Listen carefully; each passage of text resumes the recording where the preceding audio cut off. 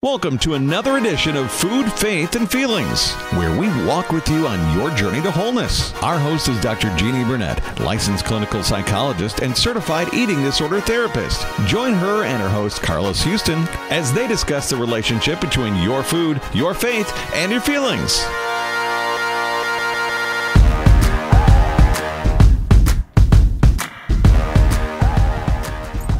And welcome back to another edition of Food, Faith, and Feelings. And for those of you who are watching the video, I'm going to introduce you to Francina Maloney. Francina and I have a long history. She is awesome and she is funny. So we are going to have fun on this recording. Francina, tell us a little bit about yourself. I am a mom of 3 children. One of my children had an eating disorder that started at 13.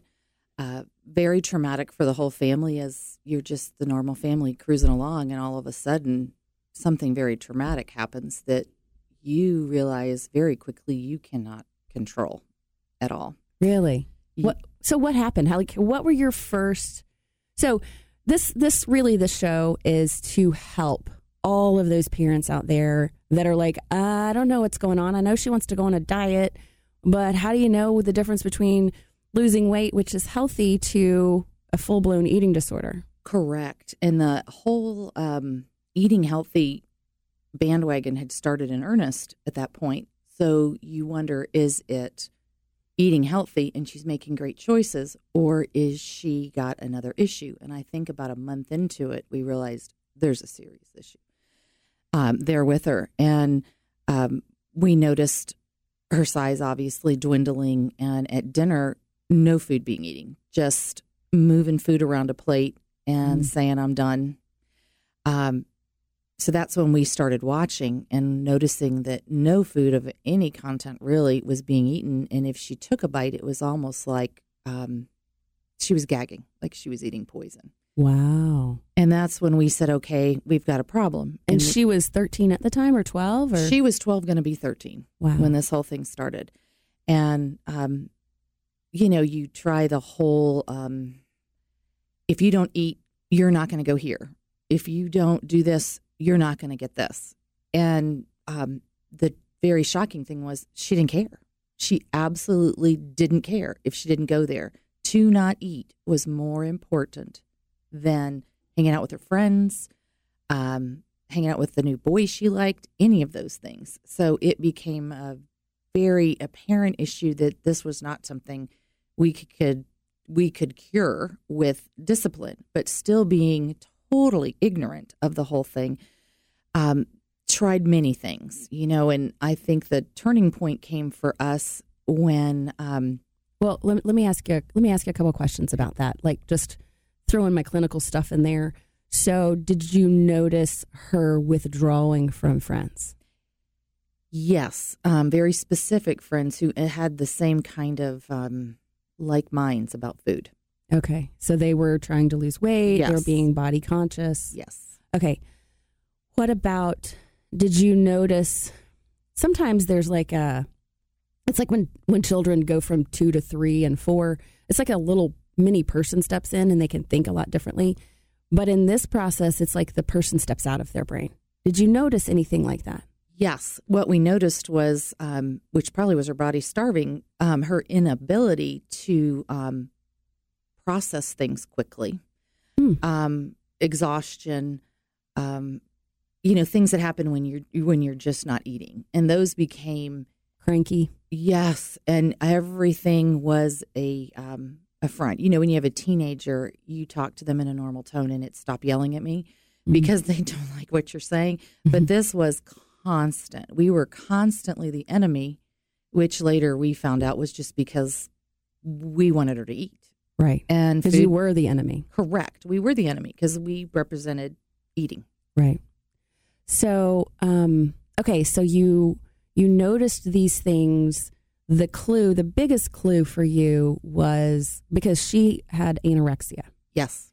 So the biggest clue was she was pushing food around and she wasn't eating, and you guys had dinner together every night? Every night, yes. Okay. So this is like a idealistic family situation, there's a lot of families out there that don't get to eat together every night. So a lot of parents may not even get to see this aspect. And which, if you're a parent and you're not able to see a consistent eating pattern with your children, then you may be missing some of the cues. But the other cues are exhaustion, we know that teenagers get moody, but really like extreme moody and extremely touchy. Wanted to be left alone. We jokingly called her bedroom the cave, and she only came out to fight. And that used to be the joke, that she came out of her cave to fight, and that was it. And she did not want to come down for mealtime because there would always be an excuse. I have a paper to do. I have, I'm not feeling well. There was always an excuse. That was true. Yes. She wasn't feeling well. She was not feeling well. Right. But, you don't want to believe there's something that significantly wrong. So you give it a little bit more time because you think it's going to fix itself.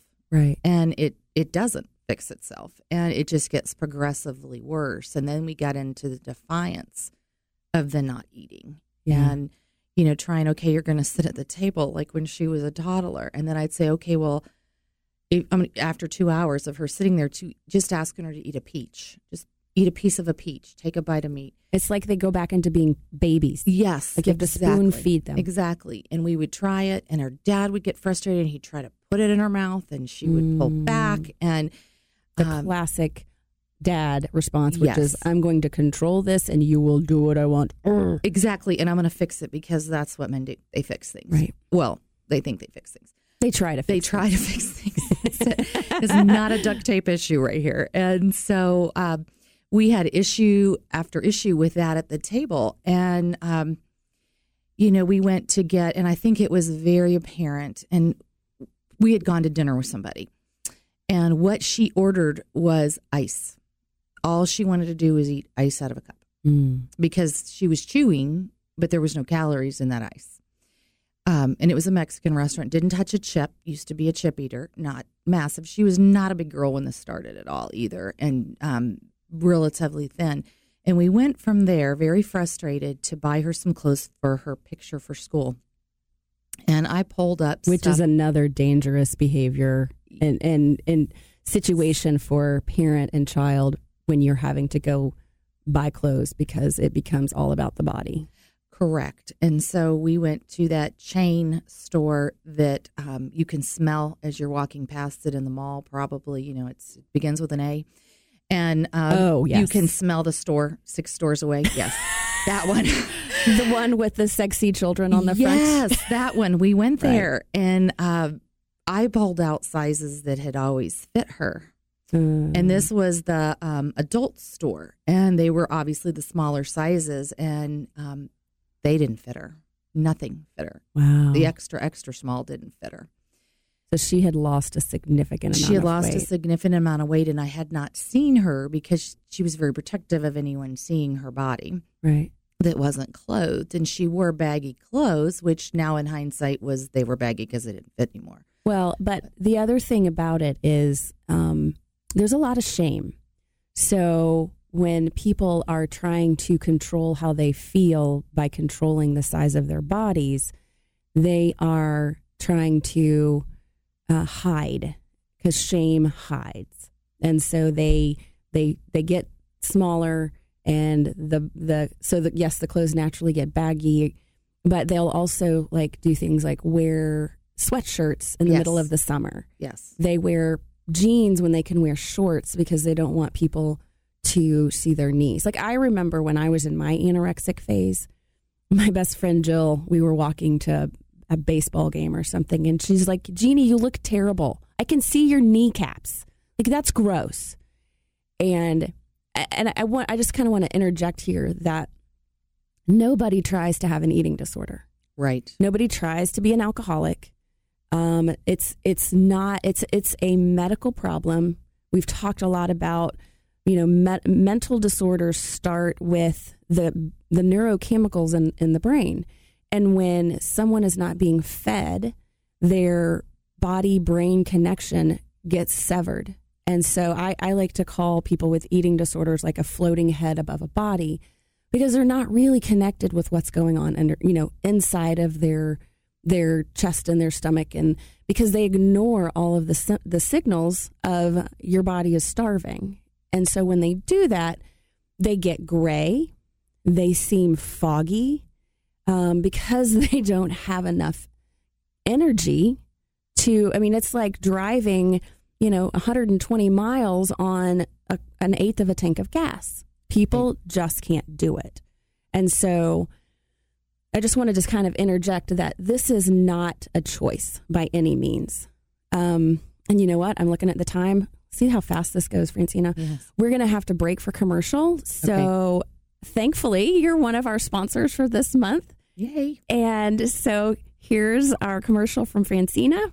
And we thank all of our sponsors. We really, really appreciate it. Without you, we couldn't be doing this. So if you want to be a sponsor, let us know. Thanks, and we'll be right back. Are you looking to buy, sell, or invest in a home? Call my friend of 10 years, Francina Maloney. She can help you with all of your real estate needs. Her goal is to have you as a client for life. She will listen to you and find exactly what you are looking for. And as always, 10% of her gross commission goes to the Manna Fund. Thank you so much, Francina. You can call Francina at 770-861-3821. That's 770-861-3821. So, could your nonprofit use $10,000 per month in free Google advertising? Since 2003, Google has donated free advertising to over 20,000 nonprofits in over 50 countries throughout the world.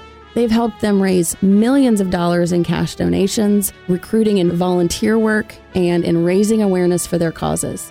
Visit epicgrowth.com. That's EPIC-growth.com to see if your nonprofit organization is eligible for this $10,000 in free advertising today. Hello, I am Dr. Jeannie Burnett, the founder and executive director of the Manna Scholarship Fund. Manna Fund was created in 2006 to help those with eating disorders get access to treatment. Our mission statement is to practically address the epidemic of eating disorders by providing prevention, education, research, and financial assistance for treatment to all qualified individuals through well-administered programs. People out there have difficulty with their eating and develop eating disorders, and we are designed to help people who cannot get that treatment otherwise. So if you would like to sponsor this show or give a donation to the Manna Fund, please contact us through mannafund.org. That is MANNA fund.org. or 770-495-9775. Thank you.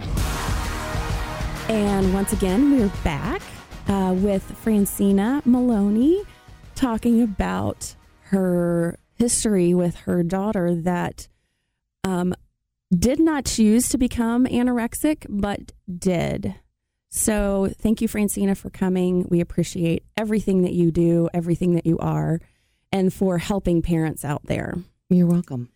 So let's get back into, all right, so you talked a little bit about the signals and the signs before. And so what was it like for you? I mean, you said your husband was frustrated and was trying to shove food in her mouth, which is a big no-no. Yes, it was a big no-no. And but you don't know because you've never done this. This is uncharted territory.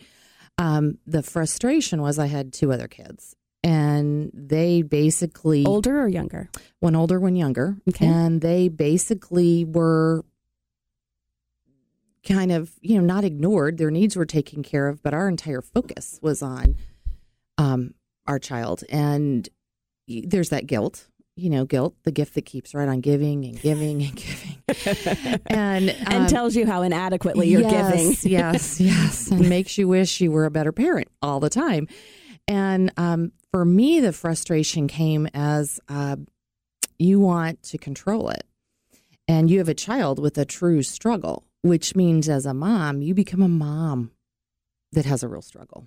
Yeah. Because we want everything for our kids. We want them well. And for me, watching her just pleading. I remember pleading, getting on my knees, crying, saying, just take a bite. You've got 5 things on your plate. Take one bite, one thing, just a bite.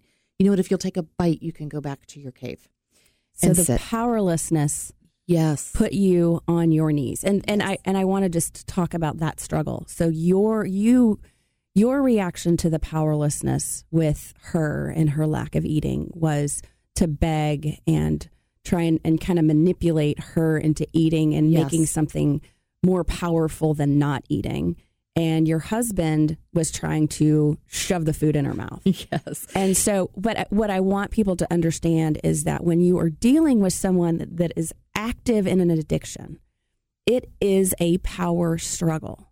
And when you engage in like the food part as a parent, you lose the battle because they have power. Yes. And one of the blogs that I just wrote about was anytime a child has more power than a parent, they lose and the parent loses.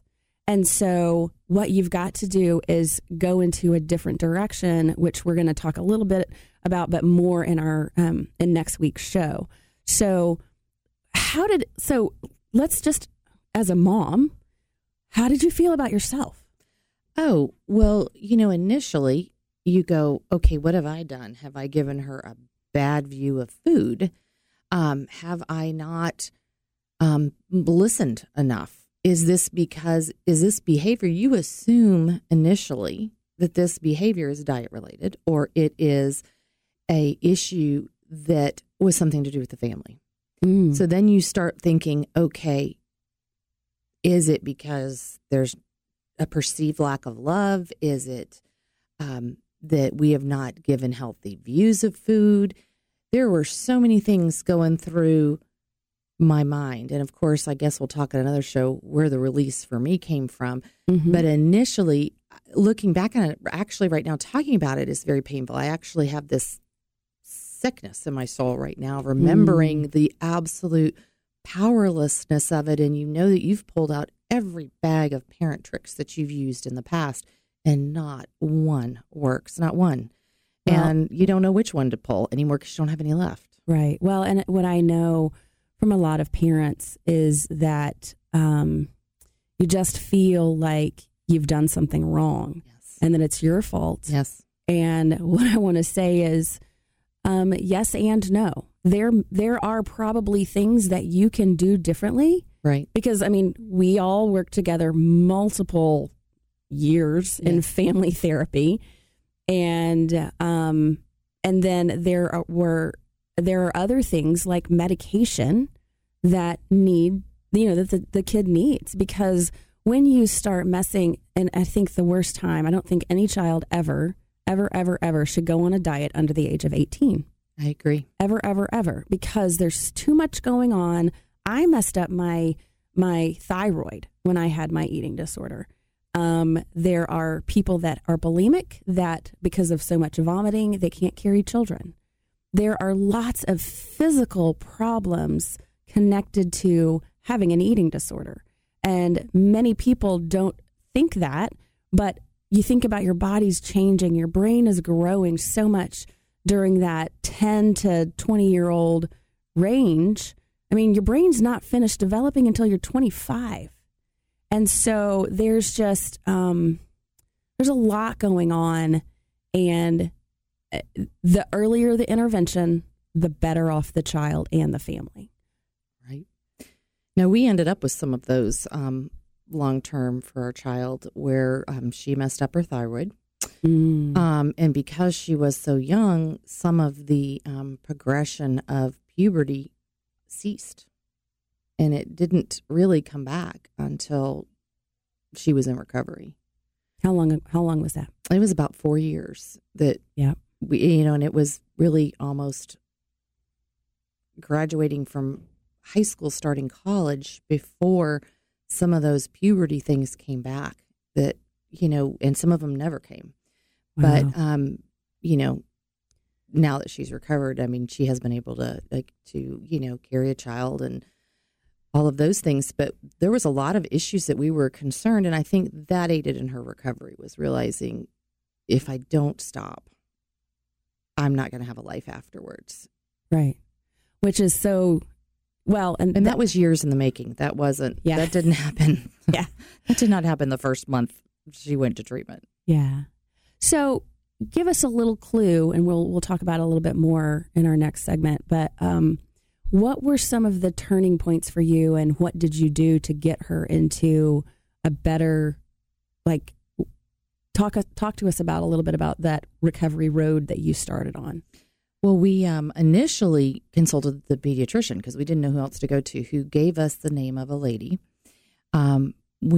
I remember walking to her office and looking at my child who was in front of me and seeing exactly what you said, every bone on her legs, her knees, and realizing that guilt, we have let this go too far and too long. We have tried to bribe and tried to fix it on our own for too long. You know, really, in hindsight, it was a matter of a couple weeks, but it just at that point had progressed. Right. And she went in and basically was very defiant and said she didn't have a problem. And we talked about a outpatient treatment program. And she gave us some numbers and said, you know, you've got to try to, you know, will you commit to eating? And I think she gave her, it was so nominal. Will you commit to that? And she said, yes, I'll commit to it so that I can do the outpatient treatment. And that was on a Friday. And Saturday, and she said, here's the number. So on Saturday, we had made a sandwich, no mayonnaise, no butter, no condiments. And it was another one of those fights. And I think we had cut up an apple, and she wouldn't even eat the apple. And we spent probably an hour on that.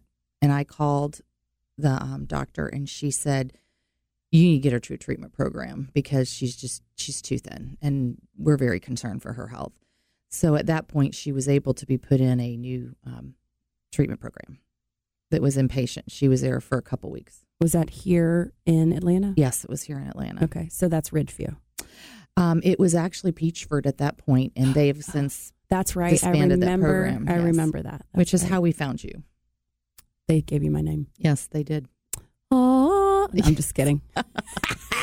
We are so grateful because the other lady at that point, their inpatient treatment was full, and so that's why we went there. And she was so full, which is really disturbing that there were that many young girls, but her program was full, and we started asking around, and it was funny because your name came up about 4 times, and it was kind of like God had to hit me on the head on the 5th one, and so we called you, and you really connected with her, and it. Yeah, she was. I'll explain a little bit more. You'll have to tune in next week. And right now we are running out of time, so I want to read our verse of the week. And understand this, my dear brothers and sisters, you must all be quick to listen, slow to speak, and slow to get angry. That's James 1:19. And oh, how that applies for parents when they're trying to desperately save their children from harming themselves unknowingly and knowingly. And Francina, I'm so excited. We'll talk to you again next week. And so y'all stay tuned and have a blessed week. Bye. Bye. I'll be back. I'll be back. Okay.